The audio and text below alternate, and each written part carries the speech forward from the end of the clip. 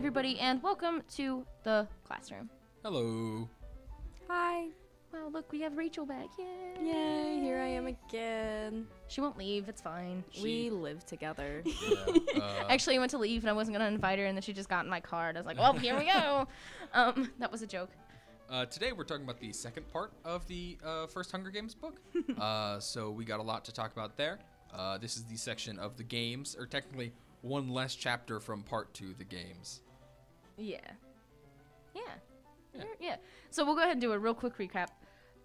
So like Brett said, we pick up with Katniss going up into the arena. There's 60 seconds. She decides to run for a backpack. Some kid starts fighting with her for the backpack. He gets stabbed. She runs, almost gets stabbed. Bleh, I'm dead. Expect 13 more of those blasts. Right. Actually, 22. Let's be right. Anyhow, so Katniss just like runs off into the woods and is like, I will not meet up with anybody. And she's true. It's true. She doesn't. She actually makes it so far that the game maker's like, no, fire. So she takes off running, gets burnt pretty bad, ends up in a tree, finds Rue. The careers come through, including PETA. Mm-hmm. She drops tracker jackers on him. That scene is very graphic. Yeah. We'll talk about that. The Glimmer's death scene is so graphic, and I think it's just Katniss hallucinating, but also it like freaked me out. It's not great. Right. But Katniss gets a bow, she takes off running, meets up with Rue. She goes, blows up the supplies. Rue gets stabbed. Rue gets stabbed. Katniss, yeah, that's what I was going on. I'm sorry. I thought you were passing the baton. I will. Here you go. All right, you take care of the blast now. Katniss kills the guy. He's gone. Soon after, she like buries Rue, gives her a nice burial to sort of like in the face of the Capitol. Gives off the doo doo doo doo little tune.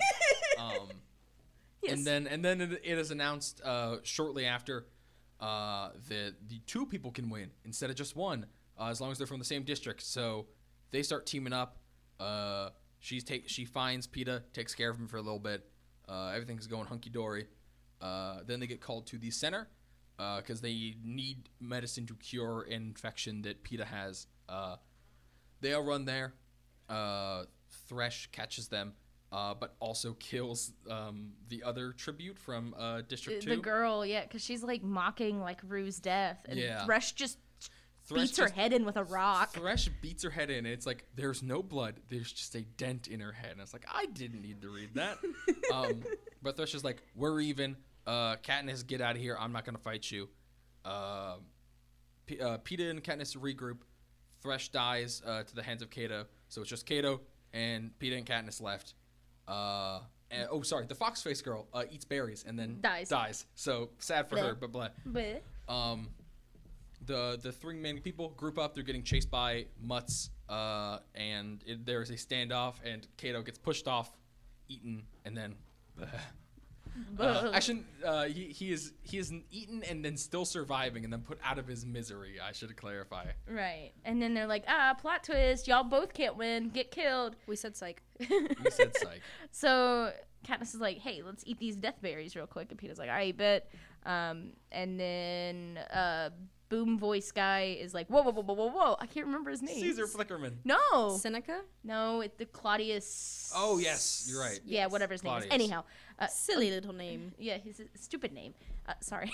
Okay. He's not it is a stupid name. Yeah, and then he's like, all right, please don't kill yourselves. And then they get hovered up there. PETA just immediately collapses because he's bleeding out. Katniss goes through her, like, shock and then repeatedly just tranquilized, basically. Yeah. Wakes up. Haymitch is like, you did good, but now the Capitol is mad. And she's like, oh, no, okay. PETA's leg is gone. Yes. They reunite on stage. PETA's leg is gone, and she didn't learn that until like halfway through the interview, and then she freaks out, understandably. Mm-hmm. And then on their way home, they're doing their walk, and Katniss is like, hey, by the way, the Capitol's very upset with us right now. Haymitch is trying to like coach me through it, and PETA's like, whoa, why didn't I know? And then Katniss is like, because you're doing your thing. And he was like, you don't like me, do you? And then Katniss is just like, what? And then Peeta just, Ask me later. yeah. The book's almost over. right. And then they end up back in District 12, the end. Yeah. They live happily ever after, and everything was good. Yeah, and there actually are no more books. No more books. We've been lying to you. Yeah, we said psych. The Hunger Game. 1. We're going to jump into a kind of crapping on the author segment / theme that we'll touch on in a sec. I wouldn't necessarily. This is not the same kind of crapping on the author we've done with the previous 2 authors. This is more like Questioning the author? challenging the author to a duel. We're gonna spar. If only there was- Collins. If only there was a name that we could think of like fighting somebody in an arena. Like the name escapes me right now. It's fine. We'll figure it out later. Oh yeah, Battle Ray. But yeah. So this was your point. So I'm gonna let you kind of go for it. Yeah, sure. We talked about this. The first part of the books before the games has a very sort of like sensual tone. It's kind of uncomfortable, kind of weird, but it's definitely distinct enough that like it is noticeable. Then you get into the games, and a lot of that drops off. And with that, she uses I don't want to say crutches, but she uses a lot more like flowy language that's not really important. And I don't mean sensual. I mean like one of the lines was like she was scrupulously careful as she was walking through the woods, and it's just very strange word choice that seems like she's trying to make up for something. And something that I thought about with that, like with the Haleigh and I were talking about it before we started, was that one of the reasons she might be relying on that stuff is because she's trying to purposely change styles to something she's not as used to while she's in the games compared to outside of it. Right. Well, and because I go back and forth on this, and talking about the word choice, there's definitely some peculiar ones, but I don't necessarily think she's using it as a crutch as much as she's using it, like, I guess to try to keep Katniss's, like, inner narration a little bit more, I don't know, because the sentence structure is very concise, very, like, I am this, this is that, and that tends to get a little repetitive, so maybe she's trying to use those bigger, like, odd words to try to, spice up the sentence structure a little bit. Yeah. And it doesn't necessarily fail, but it is very weird. There's a couple places. That one's the most notable. It would be a little bit different if this was not like so rooted in like, oh, this is how Katniss thinks. Like these are her thoughts and what's going on through her head. I don't think Katniss knows what the word scrupulously means because Brett didn't know what that word means. Maybe Katniss has like a word of the day calendar in the that's scene. True. She's like, today is March 15th. Okay. I can't even say it. Tessera's a little word of the day calendar. They're like, here's your month worth of grain and oil and your word of the day calendar. Yeah. But in the discussion of like the sensualness of like the before and after the games, I think that it's because it's a different type of survival for Katniss. Okay. Because in the games, she has to focus on being alive. There's not time for this, like, attention to detail in the same way. Yeah. Whereas, like, in the Capitol, that's what keeps her alive, is, watching people move, watching how they interact with her, watching how they interact with her body. So that's kind of what I chopped it up to. That's and I can definitely see that. I think at first, my, first inclination was that it was not about more survival, but, like, these sort of, not disillusionment, but before the games, Katniss was, like, she didn't like her situation, but she was not as actively hating on the Capitol as Gale was. So she was a little bit, like, just under the veil of, like, what they want you to think. And she gets in the games. That is the reality of what the whole Hunger Games and everything is about. This is the Capitol flexing as much as they can that you have no power in this scenario. She's, like, in the, like, sort of hell of how the Capitol is being run, how they are using their fear tactics. So everything in that is very real. There is no need for the flowery thinking. Right. Yeah, I agree. And then after that, she has to go back to thinking that way, even though she has gone through. She has gone through so much. She has to, like, change her thinking back to it. Well, and I think that goes in with what Haymitch tells her of, like, hey, they can't know. And then she starts questioning everything she's done. And maybe it is a defense mechanism to, like, make sure that nobody notices that she isn't thinking the same way she did before the games. And I wouldn't even say before the games. I don't think Katniss's opinions of the capital shift until after everything with Rue. Yeah, I think that's fair to say. Because I think that's where her inner monologue with it is when she's grieving Rue. She's like, I finally understand what Gale is talking about. I get where he's coming from. I should have never had to, cover this 12-year-old in flowers because she got stabbed. Like, It's crazy how murder games will radicalize you. Katniss, a leftist queen. It's like, just wait till you go in the Hunger Games, then they're gonna make you You don't get crazy liberal. You don't get opinions on minimum wage until you have had to fight with your peers to the death in a battle royale. And you know what? That'll do it. Yeah. But yeah, I guess we'll go ahead and we'll move on. We will continue to traverse through this. Embark. Embark on this lovely journey. That's my word of the day. Rachel's word of the day calendar. So I think we'll go ahead and move on, and we'll start talking on odds. So frequently, obviously, let me try that again. Okay. So we're going to go ahead and we'll hit our themes, and the first theme we're really going to talk about is odds. And this is really throughout the entirety of the book. In the first half of the book, you see, Katniss and Gale obviously quoting Effie, may the odds be ever in your favor, and there's that sentiment that runs through it, and Katniss refers to the fact, like, the odds are not in Prim's favor, they're not in mine. And the entirety of the time while she's in the games, that mindset keeps coming up. Not as much of, like, the odds are not in my favor, but analyzing the odds. Mm-hmm. Like, there's a couple times where she's like, I wonder how the betting's going. I need to look good so the sponsors think I'm the one that's winning this. So I was throwing that out there. I think that's important as well, because not only is it like a big central theme, it shows up a lot, and I didn't even think about the betting, like the mentioning of the betting until now. But also there's a lot of things that are like sort of taunting that she has to make a decision on whether it is worth it, the risk to go out. Like, for instance, when she's like, I don't think I'm going to be able to go to the feast and get the medicine for your leg because I do not think that is worth the risk. I think that my odds of dying out there are pretty high. And then one of the things that the Capitol does is sort of throughout all of this, their hands have been in the pot for the odds. They are constantly changing everything around them so that Katniss never knows whether the odds actually are in her favor or not. Right. Thinking on the fire scene, specifically, where Katniss is asleep in the tree and they just start the fire, it would have been very easy for the game makers to just wipe her out.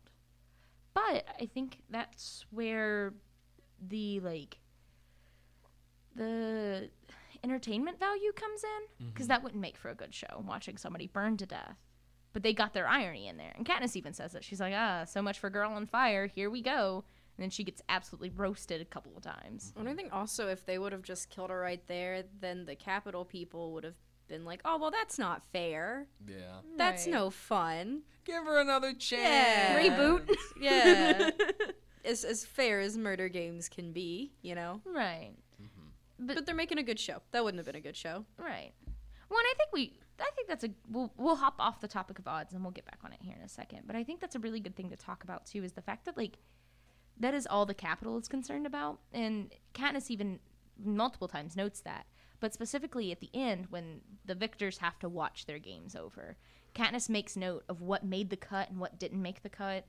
It's like they are focusing more on me and Peeta than they ever would have in any other games. We get more airtime than usual.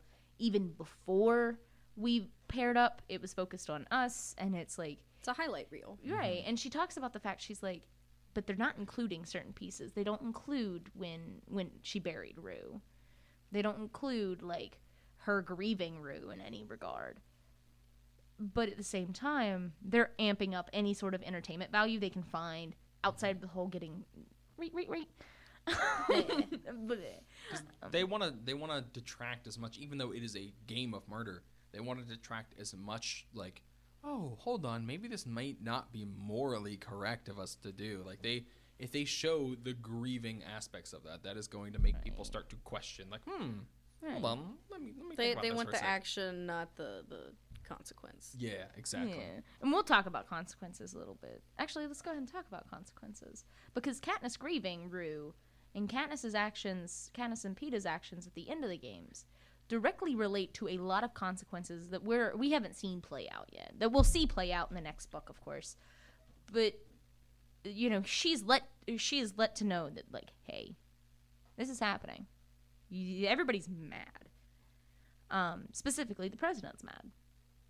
And Haymitch tells her, like, there are significant consequences for what you're doing, what you did, how you acted. And that leads to Katniss kind of overanalyzing what the consequences of everything is going to be. She's so afraid for her family, for Peeta, and she even makes the comment there towards the end where she's like, part of me wishes I would have just died in the games, because before the games, life was blissful. And now I've got to focus on making sure they stay alive. And it's like, it's not just keeping myself alive anymore. It's making sure they don't come after my family, these consequences and such. And I think she feels that very much near the end. Not only, like, worrying about that, but, like, the consequences of her sort of gambit in the arena with playing up the love affair between her and Peeta. Because now she was legitimately dreading going back to District 12 because she didn't know how she was going to talk to Gale, or if Gale would even talk to her about that. So it was these sort of consequences of sacrificing one relationship for your survival that she was not thinking about at the time. Well, because she was more worried about staying alive. Yeah, of course, and right. Well, in another situation with the consequences, and I just have this note kind of like scribbled down there, is Foxface. Part of me thinks, and this is a little bit of a little fan theory here, that she did it on purpose. Oh. This girl had been living off of the woods and off of, like, other tributes. She was smart. And she just nonchalantly ate the berries, like, didn't watch Peeta or Katniss eat any, but just was like, okay, this is fine. So part of me wonders if it wasn't on purpose, like if she, I don't know, she knew. But it often, speaking more on consequences than anything, Peeta picking the berries in the first place had the direct consequence of Foxface, of the ending of the games, of him still being alive, technically. Like, there's a lot of, like, domino effects on the consequences of that scene where he is picking the berries. So, I don't know. I've had that one, like, I really was thinking on that rereading this. I was like, I didn't even think of the fact that she could have, like, been intentionally, like, committing suicide by eating those berries. Right. The way that Collins sets it up is that, they have food, so surely everything they have would be safe. But you're right. If her main skill was being able to forage and get food for herself and run around. Yeah. She would have made sure. Yeah. Unless her thing was more of taking food from others, because that's kind of how we saw her surviving for a bit, but she couldn't have done that forever. Right. So. Especially after the things got exploded. It exploded, yeah. Bleh. Bleh. Bleh to that bag of apples. Big explode. I thought you were gonna go a little different direction with that. Oh, okay then. Not quite in line with consequences, but I thought you were gonna be like, I could see, like, in a different universe, Foxface girl being the main character, because I was thinking that while I was. Oh yeah, I would have loved to just be in her head. Because like the whole laughing scene showed a heck of a lot of character development for this person that we have. I don't think don't even have a name for her. Don't even have a name. I don't think she spoke. No. I think laughing is all we got from her. And it was, I thought it was really cool. I was like, I like this character. I kind of wish she didn't die now. Right. Do I have news for you? Somewhere very deep on fanfiction.net, I may or may not have written a Foxface spinoff. No. Maybe. Any good? I mean, I thought it was good. All right, next episode of the podcast. You heard it here first. 15? Oh, okay. 15's a little old for them. At what age does fanfiction become totally inappropriate? I think it depends on the quality. Not only quality, but, like, content. Yeah. Actually, like, if you're 18, pause. you can't be writing SpongeBob fanfic. The creative writing major is not going to criticize me. You're majoring in fan fiction. What is fiction but fan fiction of your own life? What is creative writing if not fan fiction persevering? I'll give you one more. What is nonfiction except for true-to-life fan fiction? I think the word you're looking for What is is- canon. What is that's daydreaming if not an AU? Oh, no. Oh, no. That This is one the what if troubles me. episode. Dear God, what if? This What is- if this is my actually a life was crossover actually fic. going well? You okay, You buddy? wanna talk about it? So our next theme... Next week on the classroom, Brett gets therapy. Well, it's lucky for you that we care so much about you. But also we're going to talk about luck. That was a really bad segue. Okay. It's lucky for you that we're going to force you to go to therapy. Oh, no. Okay. No. We're going to Well, talk it on all luck. started. One day, once upon a time. When my dad died in the coal mines, and then my mom let me starve to death for like 6 Yeah. months, and then I had to sell my soul to get bread, and then I got put in the murder games. I did get a goat, though. That was kind of cool. And I got to put a bow on her. You got a little bow. Yeah, dead dad goat.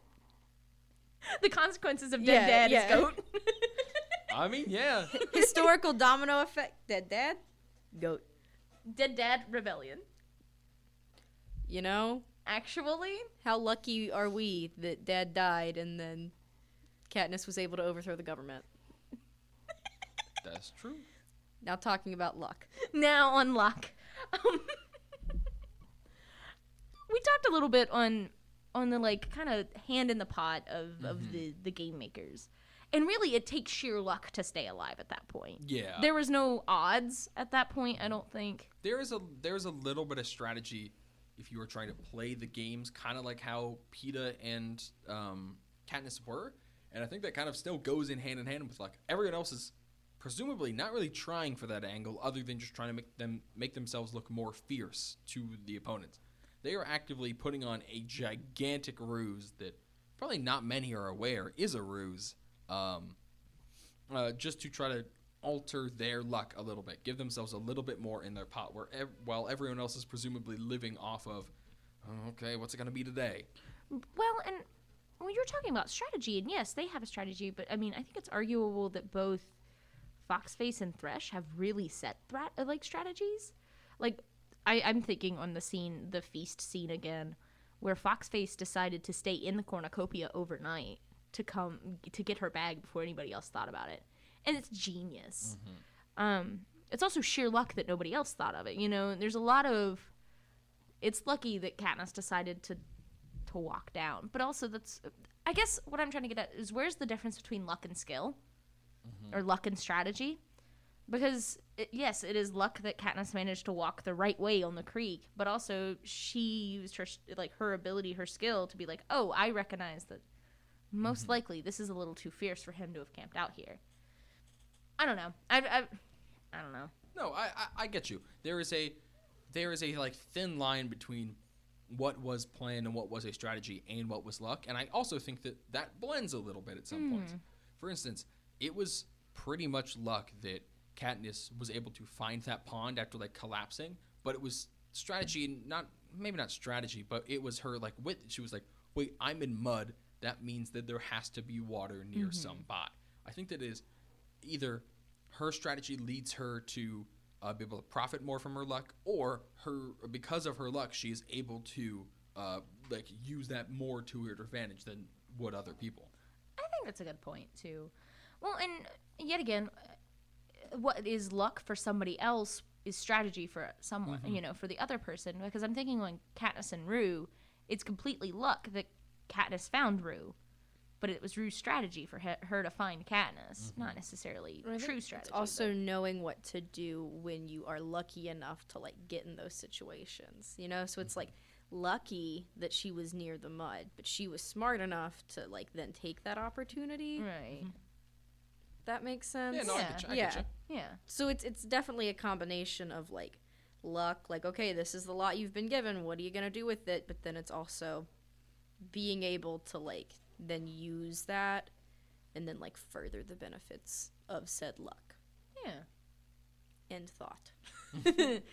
Another thing, and this is sort of like a wrap in both between odds and luck is that Rue had her like lucky pendant. Like that was her little like it was like a luck talisman that she brought as her token from District 11, and it was like hung around her neck, and it was like a little big for her, and she ended up getting pierced through her chest by a spear in that general vicinity. Not very lucky. Not I'll be honest, not very lucky of her. They had a whole plan set out. They were being very strategic of like, oh, whistle out this tune so I know you're okay. So we know that everything's gonna be okay. They get separated. In that time, instead of just hanging in the trees, she came down, and in that just one instance, it was very unlucky for her. Somebody managed to find her walking around and kills her like straight up. So I had this thought the other day, and I guess it doesn't really work because she could have still communicated in the trees, but part of me thinks that maybe she was on the ground looking for Katniss. I've never thought on that scene before. Maybe she was walking towards Katniss when she got captured, because she whistles she sings the melody, and then within seconds, at least in the text, that's how it reads. That would work. Because they were once again very close to each other when that scene happened. I mean, kind of lucky for her, unlucky that she couldn't do anything to save her. Unlucky for the guy that was staring a little close. Very unlucky for the District 10 guy? Was that One, yeah. Just absolutely, he's just like, haha, I can kill a little girl. This will be easy. And then before he can even finish his thought, there's an arrow in his neck. It's not a great way to go. He got pranked. Katniss was like, hey, I'm gonna prank you, and Rue was like, nice. Nice. I wanted to make the noise too. You felt left out. Right. How unlucky of you. On 3, we can do blah, okay?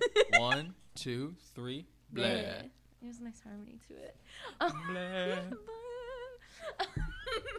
Mockingjays would actually fall out of the tree at that point. I'm so sorry I was talking through that. That was so good. Do it again. Blah, blah, blah, blah. Our next theme, we'll go ahead and hop over to our next theme, which is going to be debts. Because Katniss references her debts multiple times, specifically to Peeta. Even before the games, she's referencing how indebted she is to him. And then when he saves her after the whole Tracker Jacker thing from Cato, she's like, this is just another time that I am indebted to him. And I don't know, because it's like, technically you could argue that it's paid off. She saved his life twice. But she's not really picking that up, because there was more than she saved him because she kind of had an obligation to, or else the crowd would be mad at her. Peeta did not need to give her that bread, and at the very least, this is how Katniss seems to be interpreting it. Peeta did not need to do that. There was no reason for him to do that. So, therefore, nothing Katniss could do could ever make up for it, because everything she'd be doing was trying to repay that. Well, and Peeta calls her out on that, too. He's like, really? That's what you feel indebted to me for? Like, why? That was so long ago. And then Katniss is like, oh, and like you said, it's the first time that anybody did something like that for her. And, I mean, I think it's arguable that Peeta feels indebted to Katniss until probably the train, like at the end of in the book, when he realizes that, like, her ruse. Yeah. And then he was like, nope, I don't care anymore. Not necessarily he doesn't care anymore, but he's hurt. Yeah, and we'll talk more I was going to say, we'll talk more on that once we go to Peeta, right. Because there's a couple things I want to get into, but yeah. But yeah, there's a lot of debt there, and we see how everybody else, not everybody else, but there's definitely other like characters that have this debt, specifically Thresh. When Clove is about ready to basically peel Katniss's face off with a butterfly knife. Yeah, thanks. That's what it is. She's about to freaking baby bell her. Like, it was... Baby bell? Yeah, you do it like a little wax. This really I hate that imagery. This goes back into why they could not cast age-appropriate actors in the movie. Right. Yeah. That would have been bad. They're like, we'll give you one dead 12-year-old. The rest of them are going to be minimum 18 years old. It's like, man... It's like how, PG-13 movies can only have, like one F word. It's the same thing with, dead 12-year-olds. Only one child death. Anyhow. But Thresh saves Katniss, and Katniss feels just a little indebted to him at that point. She's like, why did he save me? And then he immediately turns to her and we're even. You helped Rue. You helped her the best of your ability. You kept her alive while you could. I owe you nothing now. This is me paying it off. And he runs away. Going off that, there's also another, unless you had more to No, go. There's another debt, which is Katniss's debt to Rue. Not only does she feel bad for Rue for being so young in these games, but she's the one who alerts her to the tracker to Jack Nest, and is probably the only reason that she was able to get out of that situation alive. So then Rue was like, okay, she alerted me to that. I'll tell her about the nest. And then she jumps off, gets far enough away that it won't be affected. And after that, that's like the first time Katniss has not immediately been like, oh, okay, the debt is paid now. She like goes further and is like, here, you can have more food, you can stay with me, we can team up. I'm gonna make sure that you can get through this at the very least as well as I can let you. Right. And it's so sad. We'll talk on Rue's character it's too. very sad. Oh my gosh. The one, I don't know that I have this under debts, but I don't know that it necessarily falls under here, but I do want to talk about it. A grudge, maybe? Not a grudge. I don't think grudge is appropriate because it's an active thing. I don't know. But Katniss's, like, opinions and feelings towards Cato, every time he is referenced, it is immediately followed up with Katniss being like, I'm ready to kill him. I will kill him, no cap. Like, I think that is a sort of a vendetta? debt. Well, I think you can, if you apply it right, I think it is a debt, which is that it is a debt for everyone else that has died at the hands of him or his, like, goons, basically. Rue, Thresh, almost Peeta's Peeta. wound. Yeah. I think that it is all, like, the hopes of the people that have gone. She's like, okay, I gotta do this guy in. It's a debt, but not a positive one. Yeah. She's like, actually, I do owe you one. I owe you one, but and honestly, that's kind of shown. That debt is physically manifested in the sort of the mutts that they bring out that are of the sort of formerly dead like members of the arena. Which is terrifying. That is so psychological. Oh, that is Like, what I wonder why they left that out of the movie. Right. Okay. That is what. Well, before we get into characters, I do just want to talk about how graphic some of the scenes are in this. We didn't get on that when we were talking about like the word choice and stuff. There are so many death scenes in this that are like I am 20 years old and I had to put the book down and like, whoa, this is. Glimmer's death is graphic. And it's mixed a little bit with Katniss's hallucinations. But it's graphic. Not only that, but getting the bow and arrow off her. It's like the irony of this really pretty girl named Glimmer dying this really covered in graphic, sinew. Right. really, really horrible. Like she died ugly, you know, like this beautiful girl and her appearance. Yeah. I mean, her name was Glimmer, like, and then she dies this really grotesque death. Yeah, that's the best word for it. I think grotesque is a good one. Also, I will say, whatever Glimmer was thinking about would have been horrible. Katniss saw like her family dying and everyone in her life she cared about going away. And she had like 4. She had like 3 or 4 stings. Yeah, Glimmer got what, like 20, 30 minimum, entire nest. Yeah, I'll be honest, I don't know how many. There's at least 10 bees. 10 mean bees. 10 mean bees that have a lot of chutzpah. I hated that. They're mad. The girls are fighting. By girls, we mean 2 The bees. angry bees. Yeah, the bees and the girl, they're fighting. Bees? Bees? Question mark. Like Cards Against Humanity, like that. That one card. Yeah. We all got the joke. You're okay. I don't know. Not everybody's played Cards Against Humanity. I think the other. So Glimmer died a really grotesque death. I think the other death that was really like, I don't know, like visually disturbing was Clove. Is that her name? The girl tribute from District 2. Yeah. Who Thresh literally just pummels in her skull. Mm-hmm. And it's partially the language that Susan Collins uses that is so concise that like I had no trouble picturing it, and There was no, like, her blood flowed like crimson onto no, it's like she's got a hole. She doesn't even have any blood coming out of her. She's just got a dent. I think Cato is kind of similar. His was harder to picture because she does use that sort of more flowy stuff and also shies away from a lot of the details. But they also can't see him, so it makes sense. Yeah, he is just. It's left to Katniss' They do imagination. not hear the cannon go off for a day and an a half? entire night. Yeah. And even the way she like talks about Peeta's like wound, like with the pus is seeping out of it, it makes me uncomfortable. I'm like, oh. Buckets of pus was 3 words I did not need to see next to each other. No. Like, those don't need to be in a sentence together. Actually, I would rather not have the word pus in anything. Yeah, it's just a bad word. It is. It's just not a bad word. Yeah. But I think that's the biggest of it. Yeah. Anyhow, we'll go ahead and move on to our characters. We have 4 today.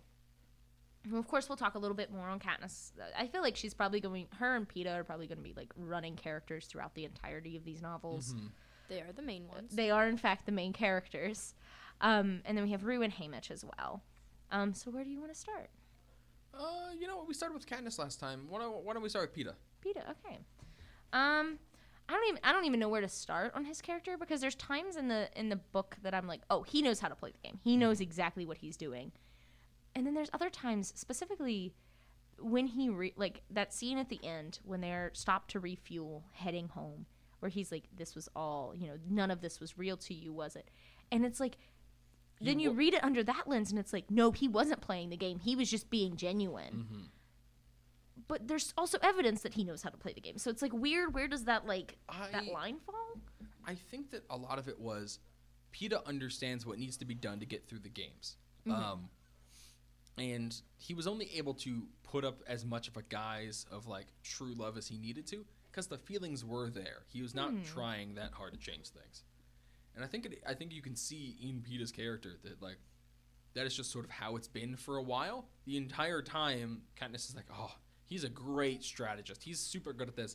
Like the bread was all a ploy or something like that. Like, Katniss also big brains a lot of things that don't need big brain. But like a lot of his thing is, does he know what he's doing? Is he trying to get the best of everyone in the Capitol and everyone's opinions?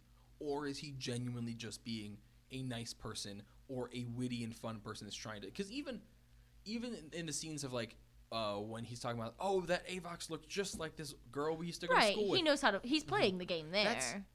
And that even that could be, instead of playing the game, just trying his best to get Katniss out of trouble.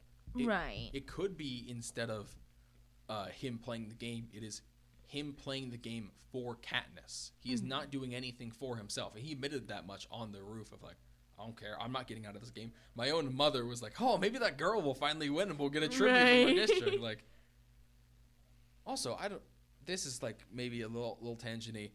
I don't know what would be going through the head of his mother, who's like assigned Peeta's death already. Probably already turned his room into a gym.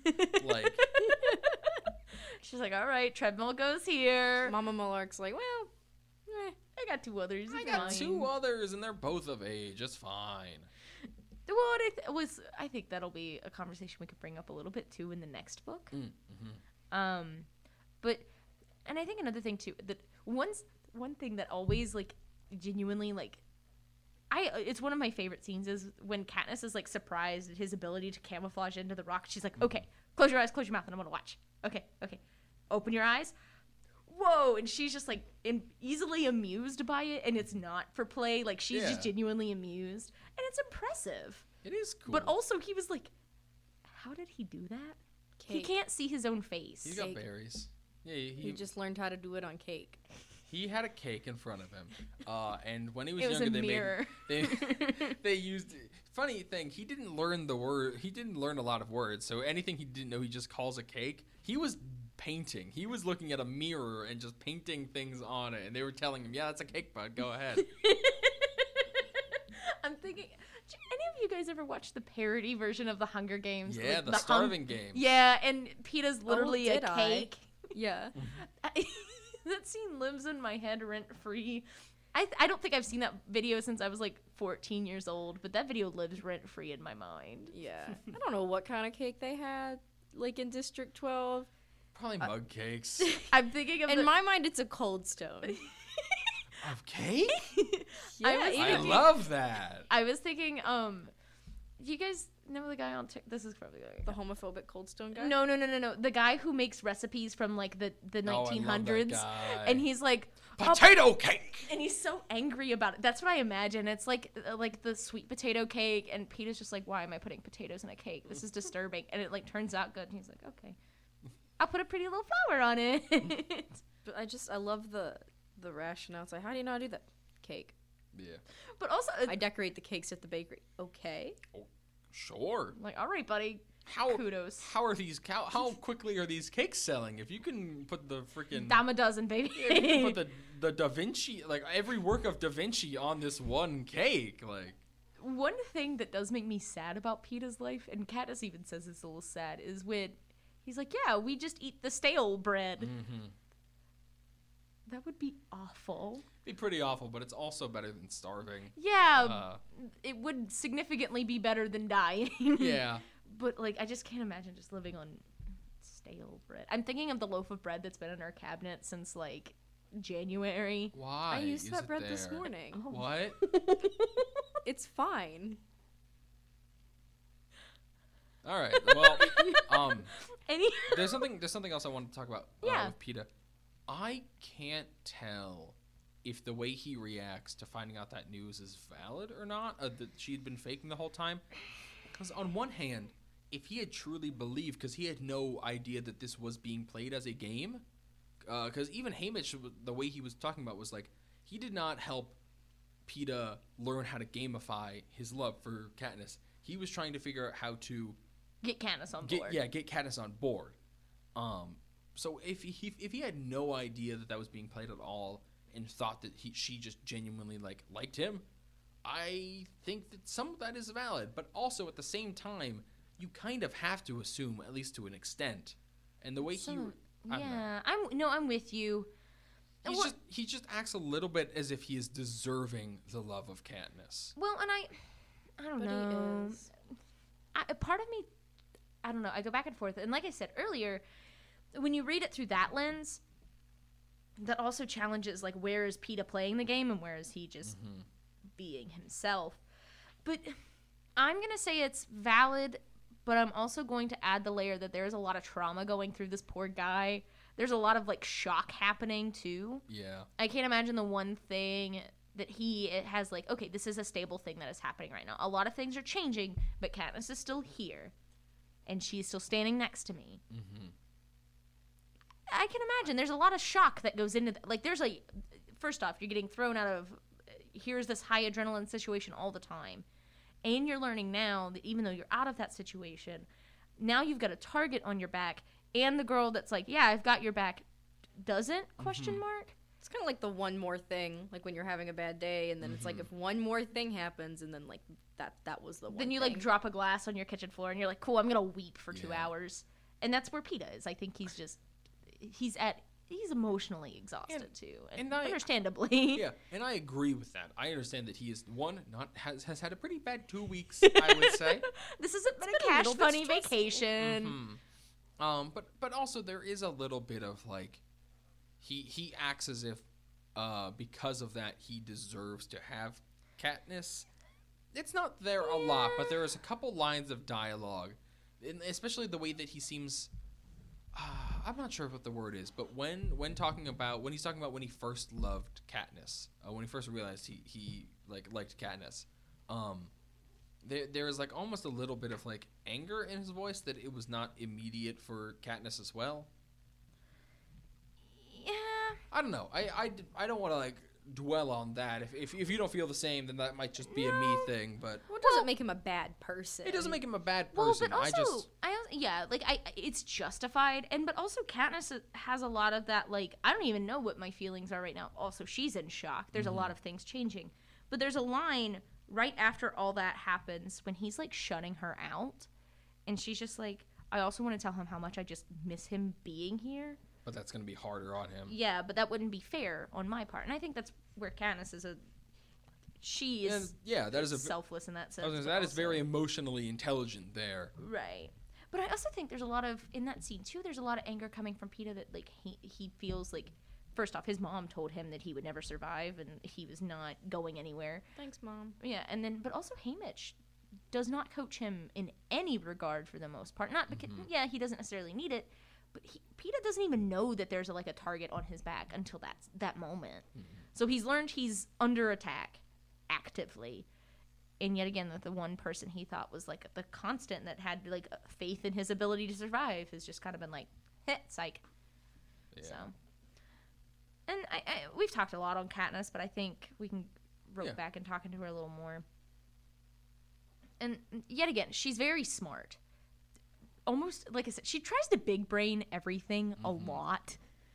Like, most of her character arc is her being like, what is his angle? What's he doing? And then she's like, oh, he's just being nice, okay? Yeah. There are very few thoughts going through that head.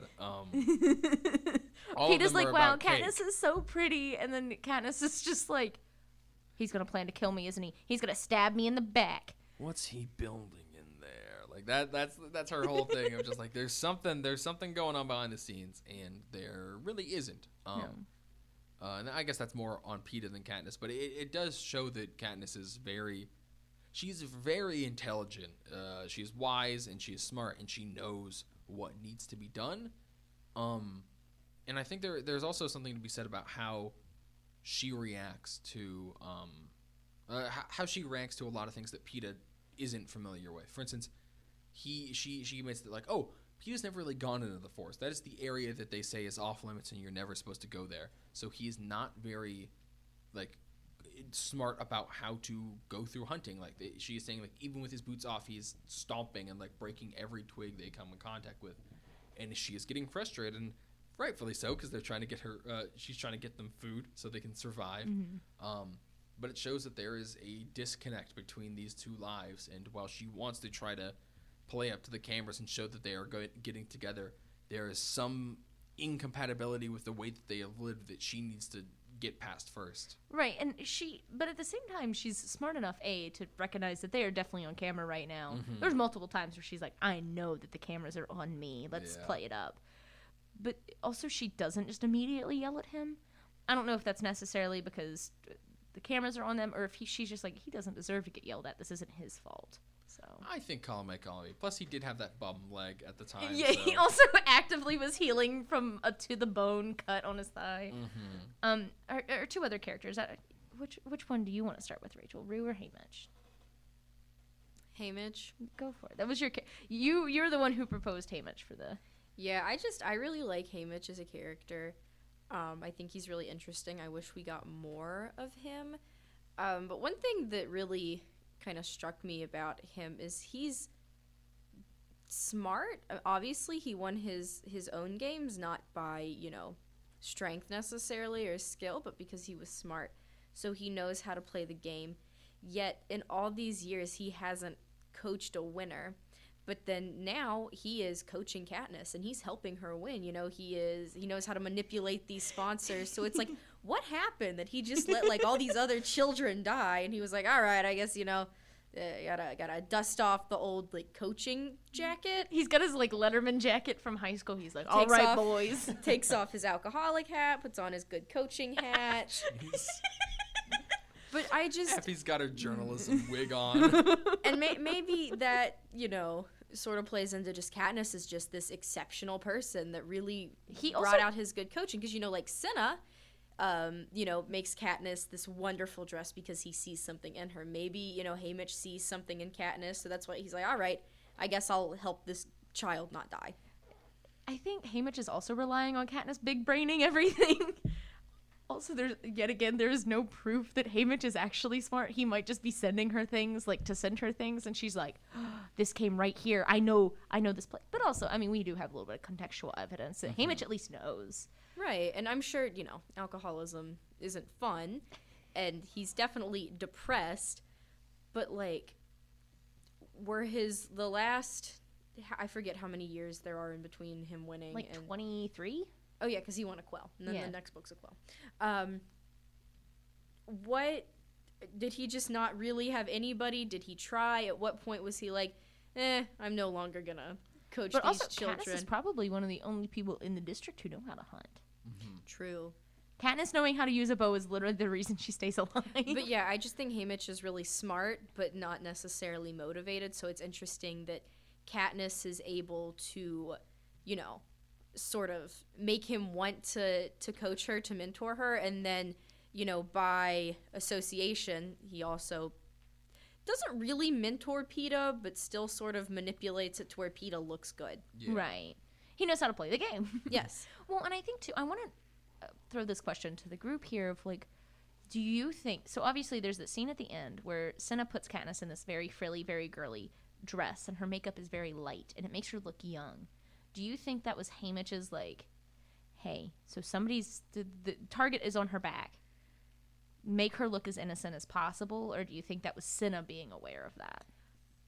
There was probably a team meeting. Yeah. Cinna, Effie, Haymitch, and like, all right, Effie probably wasn't in on the whole conspiracy part, but probably just like, oh, what are we gonna do to make our girl look good? And I think between Haymitch and Cinna, they were probably like, all right, we gotta do something. She has to look very innocent. Mm-hmm. And they pull it off. Because also, if they do go down, that is going to reflect not only on the district, but on Haymitch and Cinna. Because they that's the only reason. I mean, that's not the only reason Cinna's helping her, but it does not hurt that it is helping his self-image. And if she gets outed for conspiracy against the Capitol, then that might be bye-bye for Cinna's job. Well, and And it's bye-bye to Cinna's life in the next book. Yeah. Spoilers. Okay, our last character, of course, is Rue, which is the good jumping platform here, the most innocent character. Her death is so upsetting. So she's very clearly like Prim. Yeah, you know, obviously, yeah. Very There's clearly the parallel. They're the same age. They both have that like innocence about them. The and same stature too. Katniss notes that they both always look like they're about ready to take flight. And much like Prim, you know, Rue is marked for death from the very beginning. And I think it's sort of, you know, representative of like the innocence that dies when you put kids in this situation. You know, when Rue dies, that's when Katniss is really like, oh my gosh, you know, like this is really bad. And like, you know, when she gets radicalized, you know, she says, and Rue's death is what jumps Katniss to be like, I will kill anybody who looks at me. Any innocent or naive or like gentle part of Katniss Fully gone. Dies with Rue. And I think even her death is very, while she dies in a very violent way, you know, the covering up with flowers is very soft and it's very innocent. And I mean, obviously, you know, when any child dies, it's very sad, but just the way, you know, Katniss makes her look pretty in her death and makes it look like, you know, she's sleeping and she's just covered in flowers and it's very, like, calming. It's also the first stroke of rebellion. Yeah. Which becomes a big theme next book. Do you think that was the moment where the Capitol was like, okay, we're gonna make this, we're gonna start working on these mutts real quick, because like, it is the first. It's not something that has happened before, judging by Katniss's reaction. I really think they start planning it after the rainstorm, like after Clove is dead. I think they were looking for a way to drive the tributes to the middle, but especially after Cato does not come after Katniss and Peeta at the fire, they're like, all right, boys, cue them up. And they're like, all right, turn them loose. Because, like I said, at that point, even when Foxface dies, they're, you know, for the most part, all 4 to 5 tributes are very spread out. Like, you have Thresh on one side of the arena, Katniss and Peeta on the other, Cato not straying too far away, and then Foxface just kind of being the only one that's moving. So it makes sense that they were like, all right, we got to do something to bring them in. It's the final show. And I see that. But also I would say that I think there is a parallel to be drawn of like, oh, you're going to mess with the body of the tribute to make it look more serene and peace. We are going to mess with the body of the tribute. Yeah. I never even thought about it like that. To make it as grotesque as possible. And that's the one that comes after Katniss. Is because it's like what's gonna erase the mental image of this child who looks nice and peaceful and death. Oh, I know. Let's mutate Death dog. it. A lycanthropic monster. Well, and because the ones that Katniss notices are the ones that she is responsible for killing. It's She notices Glimmer. She notices Rue, Foxface, and eventually Thresh. Yeah. But yeah, so I think this is a good place for us to go ahead and wrap up our own episode. Yeah, Of sure. course, we'll always go through our MVPs and LVPs. Yeah. Okay. Do you want to go first on your LVP, Rachel, or have you thought on it any? I haven't, but just right off the top of my head, Cato. Good move. He's important to the story. I understand that. I want to punch him. I don't need to. He is dead. But if given the opportunity, I would probably, punch He him would. in the He face. would. He would. In fact. He just is everything I hate about men. Can I say that on here? Yeah. Yeah, I Yeah, hate why men. not? I think he's like, yeah. Even in the movies, he just looks like everything that is wrong with straight white men. Brett, your LVP. My LVP, I think, is gonna have to be Gale, and here's Yes. this is a stranger one. He does not appear in this portion of the novel. However, you would not assume that by how much Katniss brings him up. Basically, every touchy scene between him and Peeta, she's like, "Oh, what would Gale be thinking right now? He's probably seething and angry at the screen." Like, she's thinking about this guy so much, and like, there was like a bit of a romance there, so like that's kind of understandable. But every time he's brought up is in like a negative connotation of like, how can I explain this? Almost as if she feels like she owes it to him, as if she has like a debt to him, so to speak, to like get through this for Gale. And it's Right. I don't know, it's really weird, and I don't like that. So I just don't like Gale. This is a Gale hate account, 100%. This is for sure a Gale hate account. So because of that, LVP LVP, because Gale. every time Good he's move. mentioned, I got angry. Another Good move. straight white man. Yeah, for The Venn diagram of like straight white men and people we hate, it's a circle. Actually, I think almost all of our MVPs have been straight white men, or LVPs rather. I'd say that's probably accurate. I'm thinking through it. I genuinely think Dumbledore might be the only exception, and that's post canon, so it's whatever. Anyhow, my LVP is going to be Snow. Obviously he's bad, but the scene where he is putting the crown on Katniss and Peeta's head, I have this image of this very old man just getting right up in this 16-year-old girl's face, and just. Ugh. Yeah. Snow is one of my like favorite. Oh no, he is a cool Characters. He's a cool villain. And it's not even like a I love to hate him kind of thing. I just You Genuinely, hate to hate him. like his character is like amazing. However, just he is a bad guy. Like, and I get that, but also I'm just like he's I'm fascinating. I'm very interested by him. Reasonable. MVP.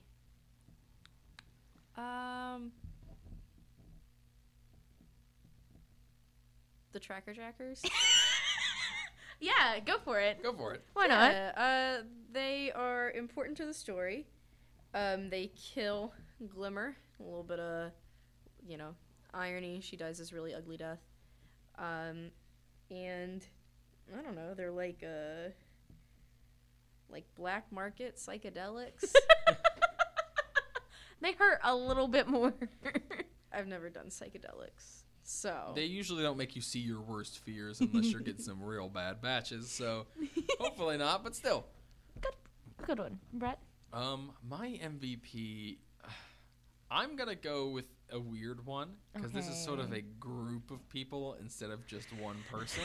Okay, Rachel did just say the Tracker Jackers, so Oh, I think you're I fine. can That's change to fair. an actual person. No, Okay. that's good. You're good.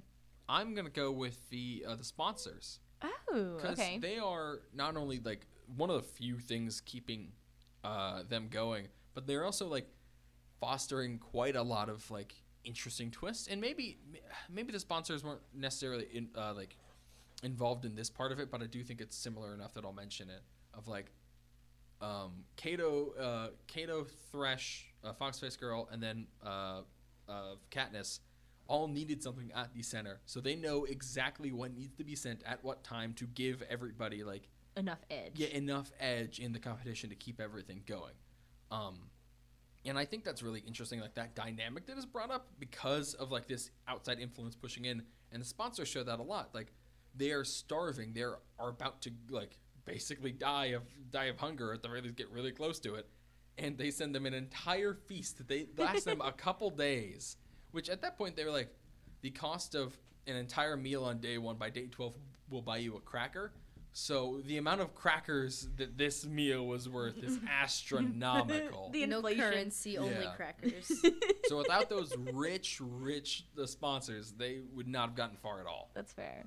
Mine feels a little stupid now because I'm gonna do one person, and it's going to be Foxface. That's that's respectable. Girl is so smart. Big brains, but like with intent. Like yet again, her whole scene at the feast where she is just like camping out inside of it. Katniss even notes that like, man, that is so smart. I wish I would have been the one to think of that. That is genius. Because she throws everybody off their edge, and she just. Also the scene after everything's blown up, where she is going through and just laughing and kicking the things that are left over, trying to find valuable pieces that'll keep her alive. Genius. That's also part of the reason I think she killed herself on purpose, but that's a whole different conversation. But thank you guys so much for listening. Next week we will be moving probably to the first half of Catching Fire. Of course, you can always go listen to us over on Spotify, Apple Podcasts, leave us a review, a comment, a like, whatever.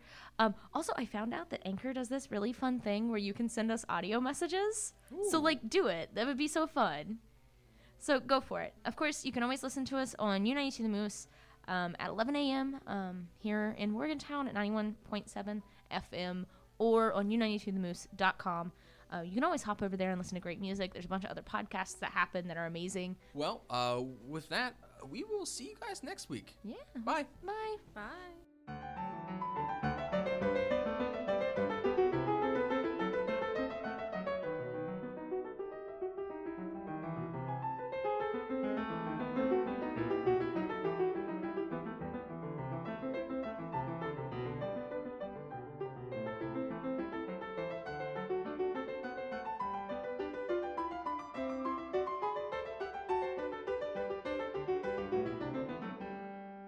Yeah, Girl boss of my dream. when you sent that message, I was dying. The girl boss of all my dreams. Remy, the ratatouille. We can't start the podcast with me singing again. One time was already too much.